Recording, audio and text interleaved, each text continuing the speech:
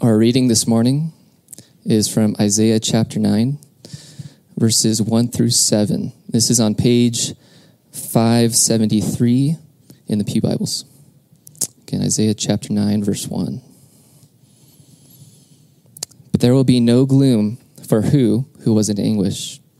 In the former time, he brought into contempt the land of Zebulun and the land of Naphtali.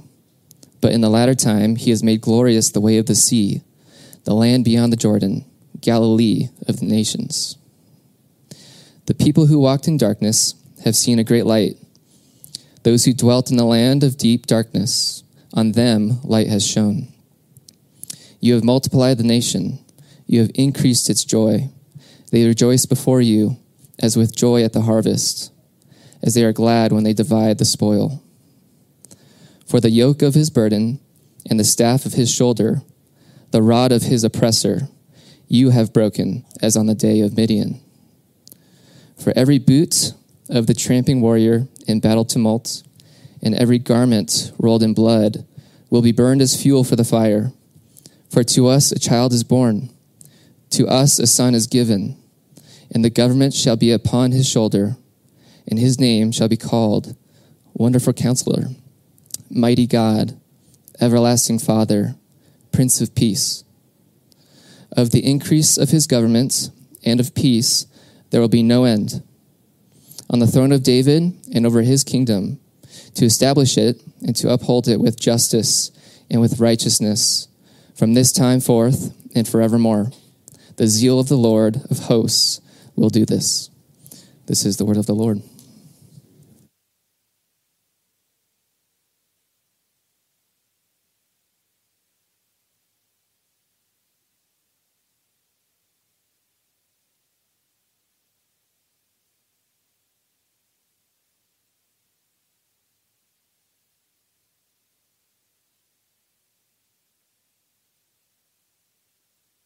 This is my fault, you guys. I didn't do a mic check beforehand. Hello, good morning. Can you hear me? Am I pumping out of the speakers? I know most of you know me if you're visiting with us this morning. Hello, my name's Chad. I'm one of the pastors here. I'd love to meet you after service. If you want to meet, if you want to know anything more about our church, I can answer questions. I can introduce you to our other pastors. This morning, we'll be looking at the title for Jesus from Isaiah 9, Everlasting Father. It's debatably the most confusing title for Christ among the four titles for him in Isaiah 9, but it's incredibly encouraging when understood. I have really needed it this week and lately, and I'm going to share more about that in a moment. It seems confusing, in my opinion, because it seems like a confusion of the Trinity. We Orthodox Christians, we believe in the Trinity, one God, three persons, Father, Son, and Holy Spirit. So to call the Son the Father is potentially confusing.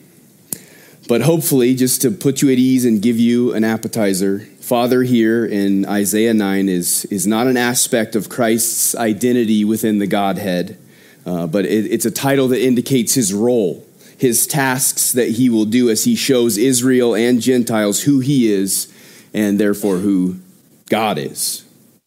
So before we dive in, join me in a word of prayer. God, we thank you for another day, another gathering with your people. I thank you for the words of that last song. Lord, I do feel often unfaithful and empty-handed. But that's how you want us to approach you, acknowledging that we are unfaithful and we approach your throne with empty hands. And so we come to you again this morning through faith in Christ, praising you for sending him to be born as a child, the humility that took, Lord Jesus. We praise you for that, for leaving your throne and becoming a human, becoming a servant, coming to live perfectly and to die in our place. We know you rose from the dead, you ascended, and you're seated at the right hand of the Father even now. And we praise you. Pray that you would, by your Holy Spirit in us, bless us with true and spiritual worship this morning. Pray, Lord, that you'd use me to speak your word faithfully and truly to your people and even those here who aren't yet your people. We love you and praise you. In the name of Jesus, amen. So I'm going to start this morning a little bit unique. You know, it's not unlike me to bare my heart, but instead of a story that's going to draw you in and kind of illustrate where we're going or the problem, I'm just going to go straight to my heart. I have my Kleenexes ready. Bear with me this morning, please. I've been really, really sad lately. The last 4 weeks, I've been like in one of the worst depressions of my life, and that's not unknown for me. I've struggled with depression on and off for my whole life. Most of you know me, the PLI guys. My nickname was the Golden Retriever. Remember, Ryan? I'm usually this happy all the time, but when I'm down, I'm really down. And the last 4 weeks has been really rough, and I can't figure it out. I've been really, really down. It's one of the saddest I've ever been. And your mind, I know you guys, I know you love me, and you men in here, you're fixers, you want to fix it, so you're already trying to diagnose me. Well, I wonder what it is. So let me head you off at the pass. My marriage is great. Audrey and I are super in love. We love spending time together. We haven't been in a big fight. We just celebrated 10 years of marriage a few months ago, I've said, and she texted me yesterday and said, I just realized 11 years ago today you proposed to me. It was really a special day. My kids are great. They're not rebelling. They just spill some milk here and there, and they act like a 6-year-old and a 4-year-old and a 2-year-old. My job is great here at the church. I pinch myself every day that I get to do what I love for work. I have never worked a day yet in pastoral ministry because I love it. I want to do it. I'm super excited that Josh Breffel just became one of my pastors. He's one of my best friends, and today now he's one of my pastors. He's one of the shepherds of my soul. And not just for Josh, but I'm excited to continue to work with this team, even in this bittersweet season of Dan stepping down soon. I don't have any unconfessed or hidden sin that is causing my bones to waste away, as David says in the Psalms. I don't know what's wrong. And I've been desperately waiting for this to go away for 4 weeks, or at least to figure out why I'm feeling this way. I want some sort of diagnosis so I can work towards feeling better. But in God's providence, amidst this Advent season, I have been specifically and uniquely waiting for Christ's return. I know as Christians, we all at times long for Christ to come back. We believe that as Christians, don't we? He is coming. We're in between the first and the second Advent. But in the last 4 weeks, you guys, and it sounds super spiritual, and don't think that I'm super spiritual. A lot of it is just escapism, and I'm so soft. It's hard to handle these sad feelings. But I've been saying, Jesus, won't you come back? Come on. It's been 2,000 years. I know, I've read Peter. I know for you that's only 2 days. But for us, it's been 2,000 years. For me, it's been 36. And a lot of those have been hard. So can you just come back? But instead of really relying on God these last 4 weeks, that's hard to say as one of your pastors. Do you know what rises in my heart to rely on? For goodness and for protection amidst my waiting? Some good, old-fashioned American consumerism. I want to buy something new.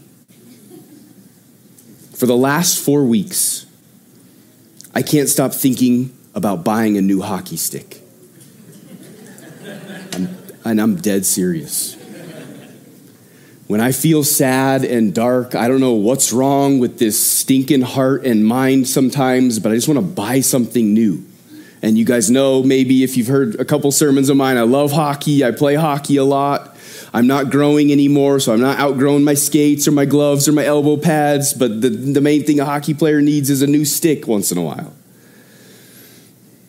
And if it's not a new hockey stick, it's some new technology, even a new Christian book, even a new Bible, which I can't because I just got a new one to celebrate becoming a pastor. Don't ask me how much I spent on it. I'm thinking some new thing will make me feel better as I wait. Something will give me goodness and protect me and give me rest and empower my waiting. Yeah, sure. Probably for a day or two. But it won't everlastingly fill my heart and empower my waiting. Can anyone relate? Thank you.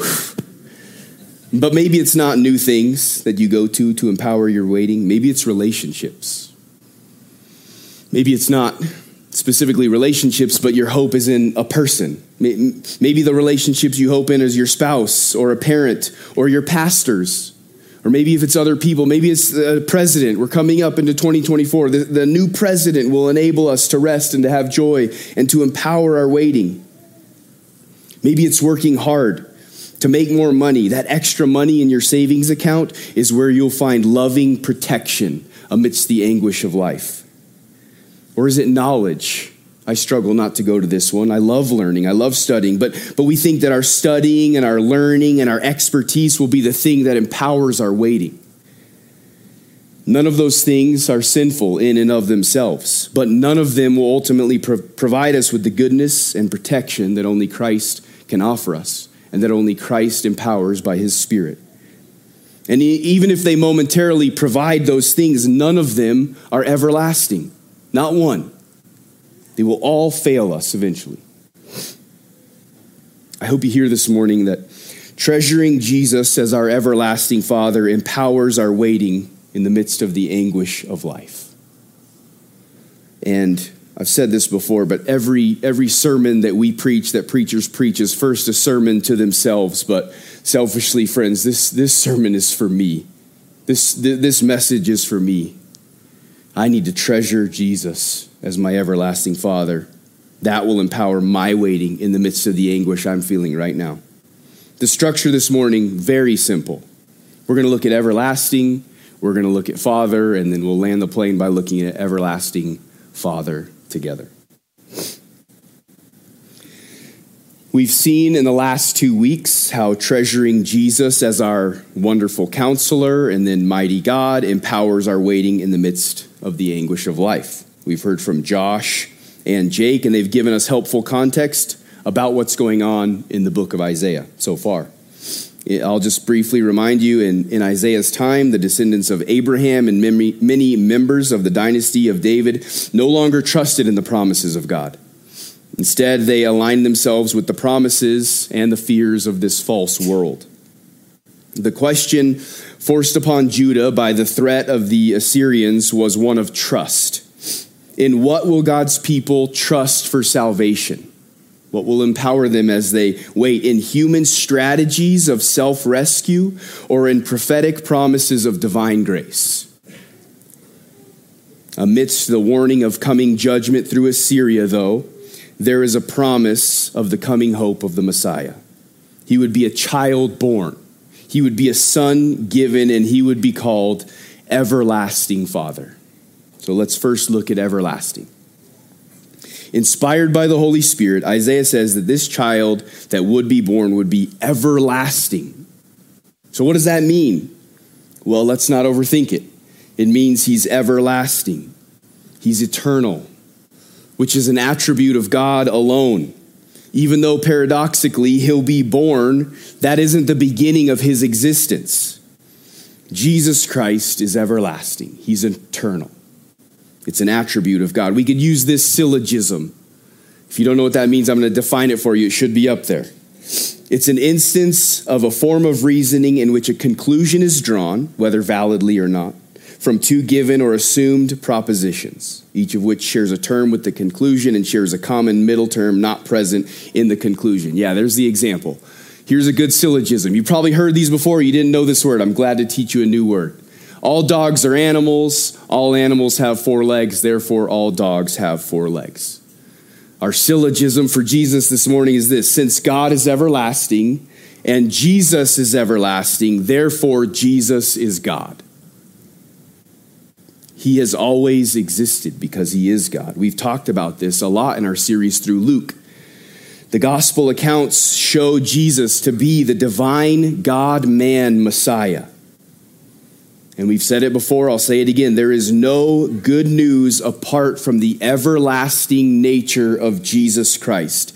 If he had a beginning or he has an end, then he's merely a man, and therefore he's unable to save sinners because he would have had a sin nature. He would have been a part of creation, a son of Adam, but he's not a son of Adam. He's the Son of God. He would have been a tainted lamb if he were only a man. and not a spotless one, but he was and is not tainted. He is the spotless Lamb. He is the Alpha and the Omega, who is and who was and who is to come. He's the Almighty. My favorite example of Jesus teaching about his eternality and his divinity is in John chapter 8. But before we look at that, let me give you some important context from Exodus chapter 3. When God appears to Moses in the burning bush, and he tells Moses, I'm going to send you to Israel, and you're going to be the one I use to get Israel out of slavery from Egypt. Moses says to God, if I come to the people of Israel and say to them, the God of your fathers has sent me to you, and they ask me, what is his name? What shall I say to them? God said to Moses, I am who I am. God said, say this to the people of Israel, I am has sent me to you. That's a famous passage many of you have heard. Many of you probably know the connection in John chapter 8, but it's worth looking at again and praising God for. And if you're one of the few people in here who hasn't seen this connection, I'm so nerdily excited and honored to share this connection with you. So in John 8, it's a lot of verses. I'm not going to read them all, but Jesus is teaching and arguing with the Pharisees. He's talking about his father, God, and their father, the devil. He tells them they are not of God. They are of their sons, their father, the devil. And they respond by calling Jesus names. They say, are we not right in saying you're a Samaritan and you have a demon? And then he tells them that anyone who keeps his word won't die. And the Pharisees say, wait, you think you're better than Abraham and the other prophets who died? And Jesus responds in verses 56 through 59, your father Abraham rejoiced that he would see my day. He saw it and was glad. So the Jews said to him, you're not even 50 years old, and have you seen Abraham? Jesus said to them, truly, truly, I say to you, before Abraham was, I am. Mic drop. That's right. So they picked up stones to throw at him, but Jesus hid himself and went out of the temple. The first time someone showed that connection to me was amazing. I thought about that all day, every day for 7 days. The worship that rose in my heart, the realization that the Bible is one story, one connected story that climaxes in the person and work of Jesus Christ was amazing. In this scene, Jesus is equating himself with Yahweh, with God himself and his self-disclosure to Moses in Exodus chapter 3. Jesus says, I am. I am Yahweh. And if it weren't true, it would be blasphemy. The Pharisees don't think it's true. And in the Old Testament law says if you were guilty of blasphemy, you should be stoned to death. That's why they pick up stones. They're like, you just committed blasphemy. You just said you're Yahweh. We're going to stone you to death. They don't do it, obviously. Jesus gives up his life when he wants to, which is on the cross and not by stones. The whole Bible testifies, yes, to the humanity of the Messiah, the humanity of Jesus Christ, but also clearly to his everlasting nature, his deity. Jake read it for us last week, but I want to read it again. Colossians 1:15 through 17. Jesus, referring to Jesus, he is the image of the invisible God, the firstborn of all creation. For by him all things were created in heaven and on earth, visible and invisible, whether thrones or dominions or rulers or authorities. All things were created through him and for him, and he is before all things, and in him all things hold together. We could go to many other verses to see more evidence of Jesus' divinity and therefore deduce his everlasting, eternal existence, but we don't need to.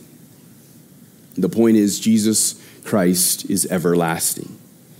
And the way that we're considering it this morning isn't only that he's everlasting in general, but that he's our everlasting Father. So now we will look at this idea of him being a father. As I said at the beginning, this is a title that describes actions and dispositions of Jesus and not his identity within the Godhead. Therefore, this is not a confusion of the Trinity. Isaiah is not waxing eloquent on the finer points of Trinitarian theology. Although, unfortunately, I would tell you as one of your pastors, there is a cult within Christianity called Oneness Pentecostalism, which denies the Trinity. They use this text, Isaiah 9:6, to argue that there's only one God who does not exist in three persons, but is one person who operates in different modes. As if one person has three different masks. Sometimes God wears his Father mask, sometimes he wears his Son mask, and sometimes he wears his Spirit mask. This is the ancient heresy of modalism. It's been denied as orthodox since the 3rd century. And it's not only ancient. American famous T.D. Jakes is a oneness Pentecostal, denies the Trinity. So what does it mean then that Christ is Father? Well, lots, maybe.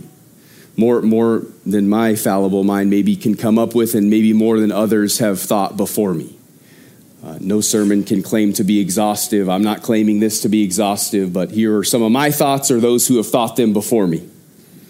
But I should say, before we consider what this means, that even though Jesus is God, but he is not the Father, he and the Father and the Holy Spirit are one in nature. They have the same nature. A definition of the Trinity is this: there's one God who eternally exists as three distinct persons, the Father, the Son, and the Holy Spirit. So we see in John 14, Philip asks Jesus, "Lord, show us the Father, and it will be enough for us." And he's speaking of him and the other disciples. And Jesus responds, "Have I been with you so long, and you still do not know me, Philip? Whoever has seen me has seen the Father. How can you say, 'Show us the Father'? Do you not believe that I am in the Father, and the Father is in me?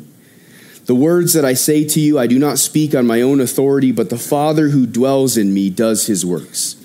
Believe me that I am in the Father, and the Father is in me."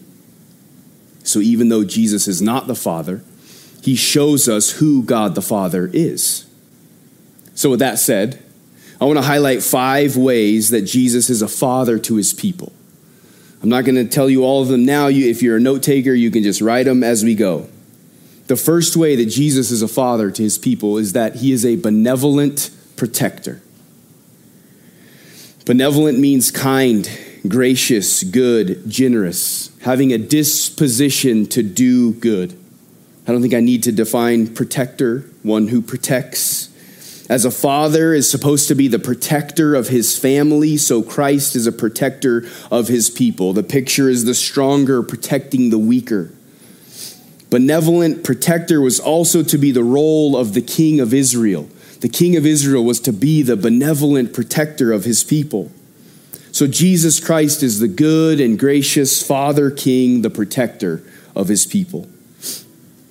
I know when it comes to our experience of our earthly fathers, some of us have had great fathers, some of us horrible, some in between. For those of you that have had horrible earthly fathers, I've heard that it's hard not to view our Heavenly Father without bias. But I just want to encourage you to continue to pray and to seek not to let your view of the Heavenly Father in light of your painful experience of your earthly father. I know it's hard, but keep praying.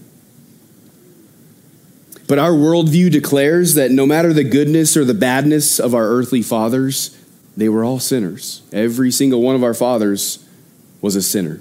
He fell short of the glory of God. In some way, shape, or form, every earthly father has fallen short of being a perfect, benevolent protector to his family. And even for those fathers who were and are amazing, who we felt like did an almost perfect job, they aren't everlasting. They have or will cease to be our benevolent protectors, but not Jesus. He is the only one who is perfectly and eternally an everlasting Father to us. And because of his life, death, resurrection, and ascension, he has enabled us to be adopted by the Father of the Trinity, the first member of the Trinity, God the Father. Through Christ, we can be adopted and experience God as Father. Brothers and sisters, no matter your experience with your earthly fathers, through Christ's work, you get to experience the perfect and everlasting Father. A second way Christ is Father to his people is in his representation of them. He is our representative. In covenant theology, we call this federal headship. It means that God deals with his people through covenants whereby they are represented to God by someone else. It's when one person acts on behalf of another person or a group of people. There's a similar concept in our legal system we could illustrate it with called the power of attorney, when a written authorization allows one to represent another person for some legal matter. Biblically, this is summarized in two Adams. The first Adam that many of us think of in the Garden of Eden, who is all of fallen humanity's federal head under the covenant of works. In Adam, he sinned, and God imputed Adam's sin to all humanity. He imputed it to all humanity. But also, we're born with a sin nature. So we say, well, that doesn't seem fair. We just wake up and look at our hearts and ourselves, and we know that we're sinners. But the second Adam, there's another one, the second Adam, the Lord Jesus Christ, who's the federal head of all believers under the covenant of grace. He is our representative if we have believed in him. So Jesus, in this sense, is our fatherly representative. He's our federal head. We see this clearly in Romans 5:12 through 21. I'm not going to go there. That's for you to study later today. If all this is new to you, I'm using some language you're unfamiliar with, I really encourage you to read Romans 5:12 through 21 later this afternoon. There's a shorter one, though, we see in 1 Corinthians 15, verses 21 and 22. It says this: For as by a man came death, by a man has come also the resurrection of the dead. For as in Adam all die, so also in Christ shall all be made alive. That was 1 Corinthians 15, 21 and 22. By generation, what I mean by that is by natural birth, every human is a son of Adam. He's our federal head. But by regeneration, every believer is, as it were, a son of Jesus. I've heard it illustrated like this. Humanity can have one of two bus drivers. Either Adam is your bus driver or Jesus is your bus driver. We're all born on Adam's bus. And if we stay on it, we will never experience the joys of being a part of God's kingdom, and its destination is eternity separated from God and under his wrath. But through being born again, placing faith in Jesus Christ, we get on his bus and we enjoy our citizenship in heaven for all eternity, its destination being heaven and the joys therein. One of my favorite songs of all time is a song called This My Soul by the band The Grey Havens. If you haven't heard it, another recommendation. I've noticed I've done that a lot. I didn't know I liked music as much as I do. This is the kind of song, though, that I'm like screaming when I'm alone in my car. I was tempted to read you all the lyrics. I won't do that. We would get bogged down, but let me just quickly summarize it for you. It beautifully and poetically describes this idea of representation or federal headship. In the first two stanzas, you hear basically creation and the fall. God made the world. He made Adam and Eve. They're made in his image, reflecting all beauty and goodness and truth. But they lower their gaze as they listened to the face of low desires. So the next stanza talks, they ate the fruit. And so God kicks them out of the garden. He puts swords to block their way. He puts a curse on Adam and Eve and all of mankind. Even as he's doing that, though, he speaks this promise, which you're all familiar with at this church, Genesis 3:15, that one day God would send a man born of the woman to be a snake crusher, crush the head of the serpent. Nothing man could do would save themselves. And so the chorus really makes you feel this. It starts by saying, this, my soul, you were born into. What this man, referring to Adam, what this man has done, it all extends to you. So you just feel the weight. And then the third stanza, it's climaxing. Then the perfect Son of Man, he took the place the voice had planned since the garden and before. He took the swords and cursed the grave. There's nothing more to separate us from the promise, the words of the living hope. And then the chorus still climaxing. This, what Christ has done, this, my soul, you were born into. What this man has done, it all extends to you. Let the words shake on down along your spine and ring out true that you might find new life. Brothers and sisters, what Christ has done all extends to us. He is our representative. He's our federal head.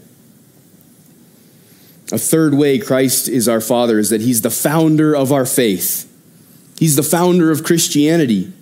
Jesus' life and ministry, his death and resurrection, his ascension, all inaugurated the way of salvation and the following him as Lord and Savior.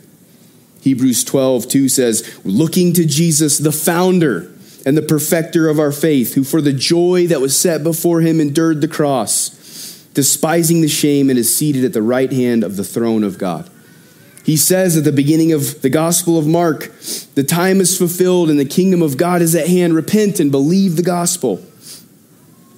Yes, Christianity was in the mind of God from before time eternal, but it was founded in time through the person and the work of Jesus Christ.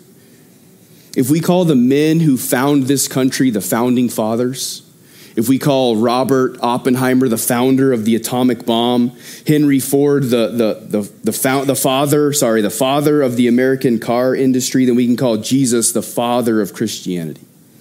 And therefore, he's the founder of our faith. A fourth way Jesus is our Father is that he is our life giver.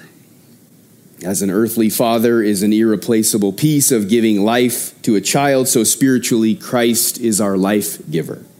John 5:21 says, for as the Father raises the dead and gives them life, so also the Son gives life to whom he will. And then later, verse 26, for as the Father has life in himself, so he has granted the Son also to have life in himself. Later in John 14:19, because I live, you also will live. If there's a Christian, it is because Christ, through the Holy Spirit, has given that person life. The fifth way Christ is a father to us is that he is the father of the future age, which obviously is related to his everlasting nature. He will continue to be father-like to us in the new heavens and the new earth. Spurgeon says it like this: according to the old Jewish custom, the elder brother was the father of the family in the absence of the father. The firstborn took precedence of all and took upon him the father's position. So the Lord Jesus, the firstborn among many brethren, exercises to us a father's office. This is what we're waiting for in between the advents, isn't it? The new heavens and the new earth, the promise when all tears will be wiped from our eyes, no more badness, no more sadness, no more pain, suffering, to be with God. We're waiting, like Israel, for the coming of our Messiah. So there are the few of the ways that me or others before me think that Christ is a father to us.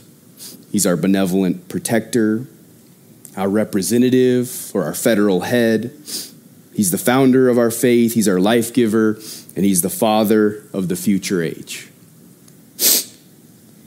So Christ is everlasting. And he's a father. But the title we're considering has that together. He's the everlasting Father. Let's consider them together as we finish up. Brothers and sisters, if we are in Christ, it is because he has always been to us an everlasting Father. That's what everlasting means. Remember, before time, for time eternal. This spans before and after our profession of faith in time. It's rooted in our election and predestination and continues after our glorification into eternity. Windsor Community Church, God loves you. If you're a Christian, it's because he chose you from before the foundation of the world, and Christ has always been and will always be to you an everlasting Father. Last week, Jake taught us many of the 4 G's. Hopefully you were here last week. If you weren't, you listened on the podcast or online. If not, I'm going to give you a quick refresher.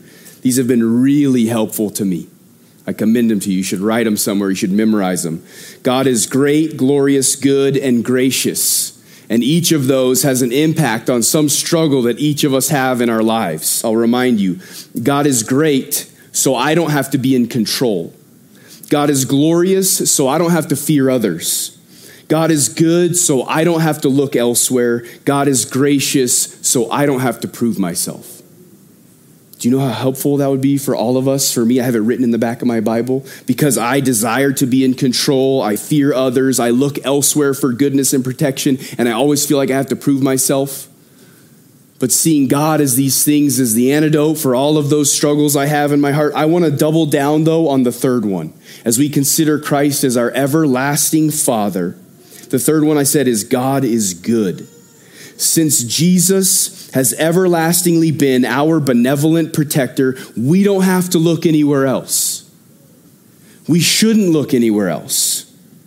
While we wait for his second coming, amidst a potentially 4-week depression, there's going to be anguish in life. There's going to be suffering, sadness, fear, anger, hate.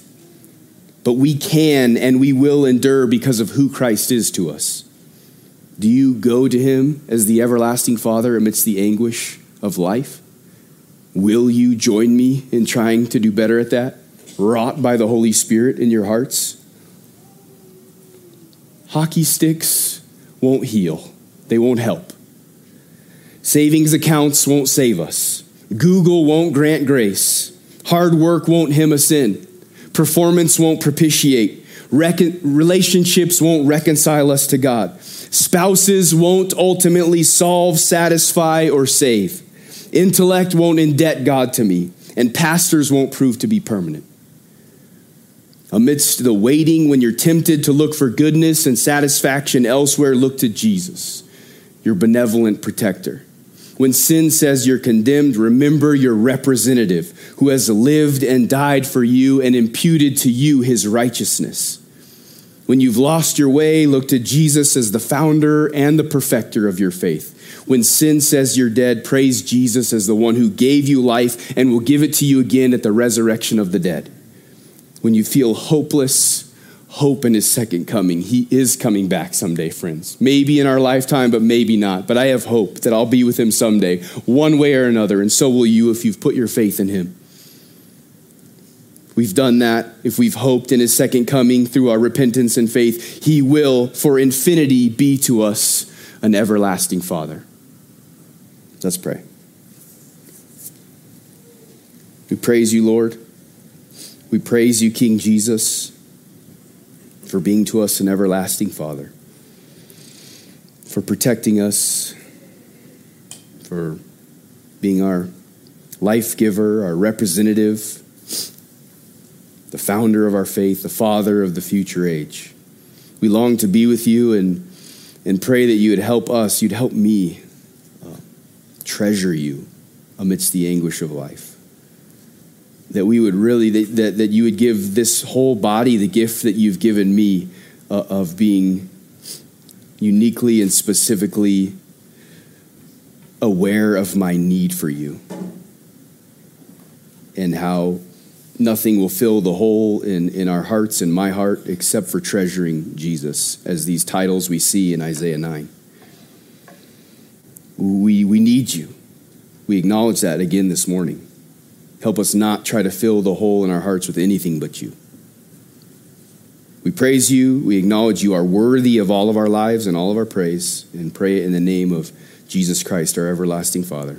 Amen.